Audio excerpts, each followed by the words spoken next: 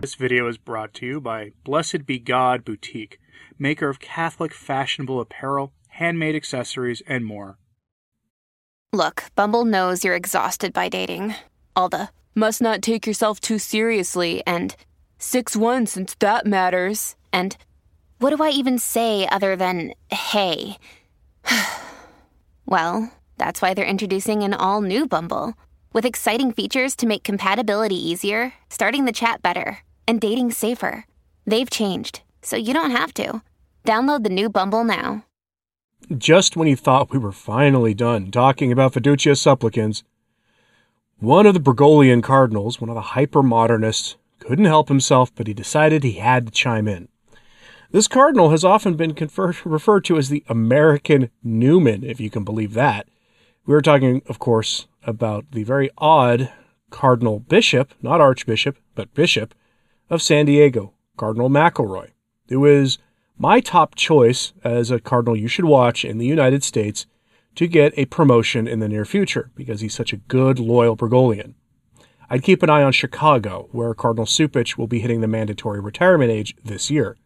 Although I doubt he will actually be retired out, he'll probably be given a job in the Roman Curia. But if Chicago became vacant, McElroy is my choice for the first and most likely cardinal to be awarded that prestigious see. It's stories like this that are really why that's the case. McElroy is an eloquent interviewer and a gifted writer. He's very good at communicating ideas, but what he lacks is the ability to sell terrible ideas to typical Catholics who actually have a functioning sense of the faith. And that's what we see here today. Cardinal McElroy has this strange idea in his head that we should not have any ill feelings towards the James Martin crowd. And to a degree, he's right, of course. As Catholics, we should be praying for their conversion, for them to walk away from their life of sin, as we would with anybody else who not only dedicates themselves to sin, but actually identifies with the sins that they are attached to on a very personal level as being core to their very being. We should be praying in love for the conversion of all sinners. This is not news. This is Catholicism 101. But he finds it strange that there is an animosity towards this group. He doesn't understand it.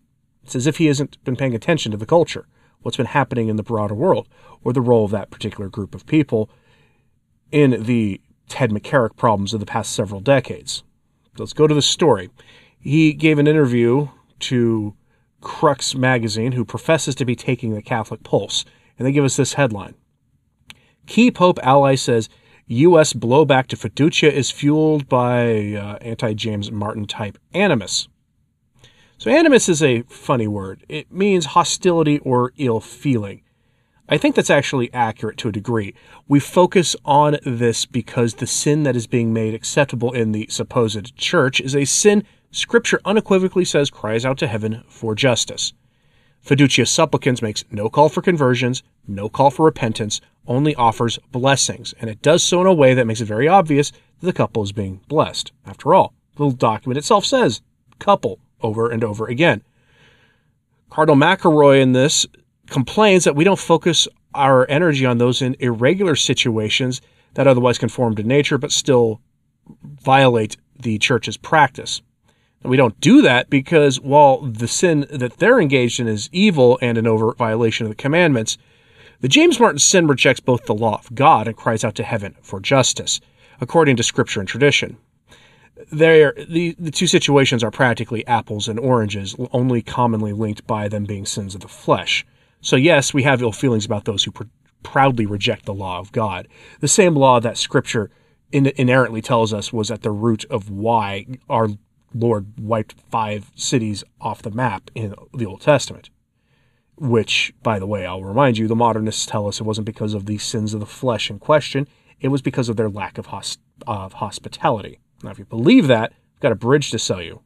Nice beachfront property here in Oklahoma.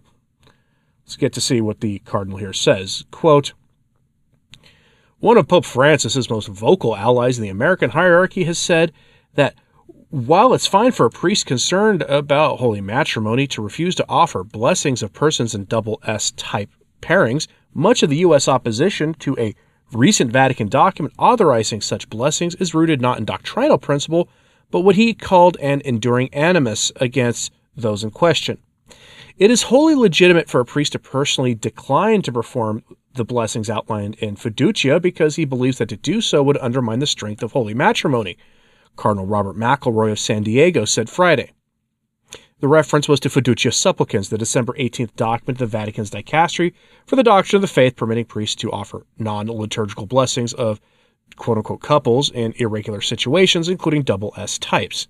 It is crucial to emphasize that Fiducia simply clarified the questions about the permissibility of a priest's pastorally blessings persons in irregular or James Martin pairings in a non-liturgical setting and manner, McElroy said. No change in doctrine was made. It is particularly distressing in our own country that the opposition to fiducia focuses overwhelmingly on blessing those in double S types, rather than those many more men and women who are in nature-conforming types that are not ecclesially valid, said McElroy, who's widely seen as a leader of the progressive wing of the American Church and a strong Francis supporter. McElroy didn't specify which sorts of non-ecclesially valid relationships he had in mind, but presumably may have been thinking, for example, of couples who live together outside of marriage. If the reason for opposing such blessings is really that the practice will blur and undermine the commitment to marriage, then the opposite should, one think, be focusing on at least equally on blessings for those natural types in our country. We all know why it's not, McElroy said, attributing it to an, quote, enduring animus among far too many towards the James Martin type, end quote. You know what? I'll give him this much. He's actually technically correct. Fiducia Supplicans reiterates the dogmatic and doctrinal teachings of the Church on the sacrament of holy matrimony. It does. It's right there in the document. It repeats it, the text of it. It then calls openly for violations of that teaching, through a distortion of the practice. Practice, or sometimes as it's called in theology, praxis, is a funny thing in that it shows what we truly believe about something. Benedict XVI touched on this in an address he gave to educators in 2008, when he reminded us of a rather basic truth of life, that true praxis, meaning the true practice of what we believe, must be grounded in the truth. Quoting Benedict XVI here, quote, "The Church's primary mission of evangelization, in which educational institutions play a crucial role, is consonant with a nation's fundamental aspiration to develop a society truly worthy of the human person's dignity. The Church's mission, in fact, involves her and humanity's struggle to arrive at truth. In articulating revealed truth, she serves all members of society by purifying reason, ensuring that it remains open to the consideration of ultimate truths. Drawing upon divine wisdom, she sheds light on the foundation of human morality and ethics and reminds all groups in society that it is not praxis that creates truth, but truth that should serve as the basis of praxis." End quote. Fiducia Supplicans violates this. Fiducia Supplicans changes the practice. It ignores what the truth is. It affirms the truth in writing, but then it violates the truth over and over again. It rejects the law of God, and it puts the Church into the practice of blessing evil. We know what Scripture says. We know what the tradition says. We know what the magisterium says about the sins in question. It's not the people per se, but it is the cost to those people of objectively rejecting the truth, and that is the cost of their souls. This document doesn't help anybody. What it does do is confirm people in their sin. It doesn't call for them to convert.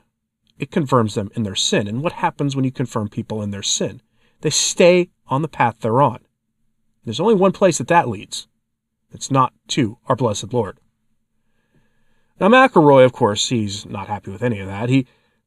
He actually does, though, give us the game plan that the modernists have for really changing the doctrine of this, that the traditional doctrine of the Church, the traditional teaching of the Church on this subject. And he brings it back to the Synod of Synodality. Quote, McElroy said that in the listening sessions which led up to last October's month-long meeting of the Synod in Rome, issues related to the James Martin crowd loomed large. The searing question of the Church's treatment of James Martin types was an immensely prominent facet of synodal dialogues, he said. Anguished voices within that group, in unison with their families, cried out against perception that they are condemned by the Church and individual Catholics in a devastating way. Yet McElroy conceded that among the bishops and other participants gathered in Rome, there was disagreement on the subject, listing it among what he called areas of, quote, deep divide in the assembly. The others included how to empower laity without undercutting the hierarchical nature of the church, the extent and limits of enculturation and decentralization, and the possible ordination of women deacons. On the other hand, McElroy also described areas of strong consensus in the meeting, such as the need to open up more roles in the church to laity. He cited the example that in his own diocese, he was unable to name a veteran administrator to the role of, quote, moderator of the curia because, under existing church law, that role is restricted to priests. Instead, McElroy told the crowd he simply appointed the layman as vice moderator of the curia and refused to name a moderator. He predicted that when the Synod of Bishops reaches its conclusion this October, reforms on such matters could come quickly. I think there will be a lot of progress on questions like this, he said. End quote. McElroy is reiterating what many of us have warned about. The decentralization of decision-making is what the Synod of Sin is about, and it's how do they plan to achieve their goals. There's been a lot of news this week about the German Synodal Way, and one of the key talking points for the German Synod, the even worse synod than the Church's Universal Synod going on right now, is that the German Church wants to put the laity in charge of choosing bishops, choosing priests. What good can come from that? In this era of the church, when the only people in the church formed worse in the faith than many of the bishops and priests are the actual laity, which makes sense if you think about it for half a second, why would you put them in charge of any decision making in the church? It used to be, not terribly long ago, before the council, that your typical parish was staffed by several priests at a time. That most of the things laity do in churches now were actually done by priests, or by transitional deacons, or by seminarians. But instead, they're now mostly done by laity. Laity functionally run many parishes as it is.